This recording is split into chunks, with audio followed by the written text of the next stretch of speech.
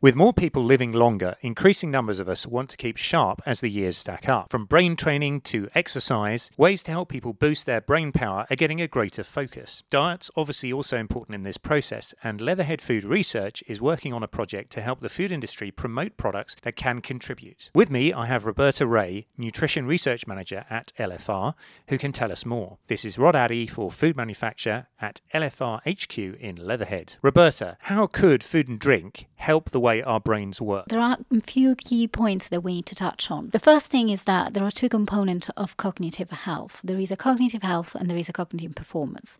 Performance is something that we tend to relate more immediately as consumer because it's what we tend to refer to as our capacity to recall things, so our memory, our attention, and all the day-to-day tasks that sometimes tiredness and stress can kind of make us feel we're lacking of. Well, cognitive health is something more of a long term, and as you rightly were saying, we're living longer and we're seeing the incidence of cognitive health disease having a bigger impact on society. But unfortunately, it's something that even when we're 40 or 50, we don't feel a relation to. And although we might have case and history around us, because it's not something that we can perceive immediately and we can perceive a benefit straight away, it's something that we often tend to sacrifice.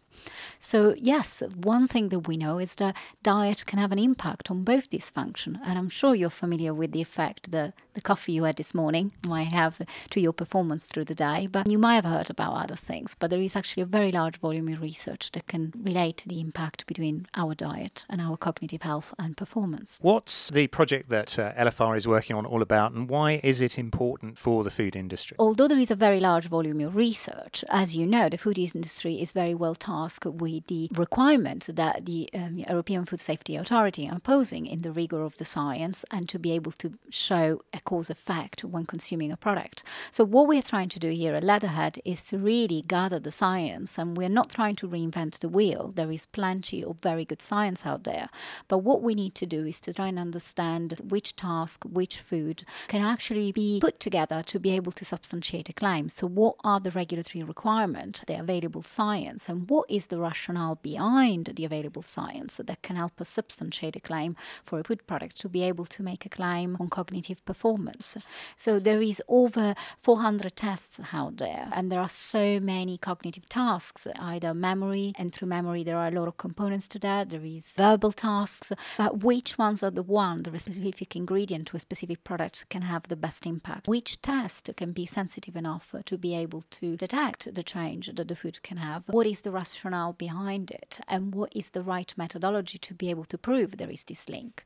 So here at Leatherhead, we are working together with academic institution, and in particular we have a 2-year knowledge transfer partnership with Sussex University, and where our task is exactly this. I believe you're also involved in looking at developing an app to look at this as well. This is another component of this whole very complex story. There is actually what is the technology behind it and validating the technology behind it. So it's not just a question of selecting the right test and justifying the rationale, but it's also a question of having the right technology and the rigor and the science behind that technology that I will not even attempt to explain. But we have a key IT and computer scientist who can actually develop and help us understand that if we're looking at reaction time, what is the rigor and what is the confidence that we have in the way the test is also being performed. Obviously, food for the mind is nothing new, and we've seen everything from omega-3 to caffeine talked about over the last few years in the food industry as aids to brain performance. Is there signs that the potential for these sort of products is set for a resurgence? There is a very large volume of research, and there's been a lot of research in functional ingredient, but also something much more understood by consumer. There is the sustained energy release that again is something we can easily relate to, that applies to products that are related to your breakfast product, your snacking, or the fact that you can maintain a certain level of concentration without trying to look into something that is incredibly unknown. Very simple, unknown, well-known ingredients have been seen to have an impact on our performance. It's not just the cognitive performance, but it's the cognitive health. There is well-validated research and there are already products on the market. When you look at the long-term cognitive health, there are very interesting products that are trying to make their way in the market, and there are few already. They are looking at how we can prevent a cognitive decline, clearly showing that where not many drugs that seems to have a very strong effect, actually food can have a very important role. Thanks, Roberta.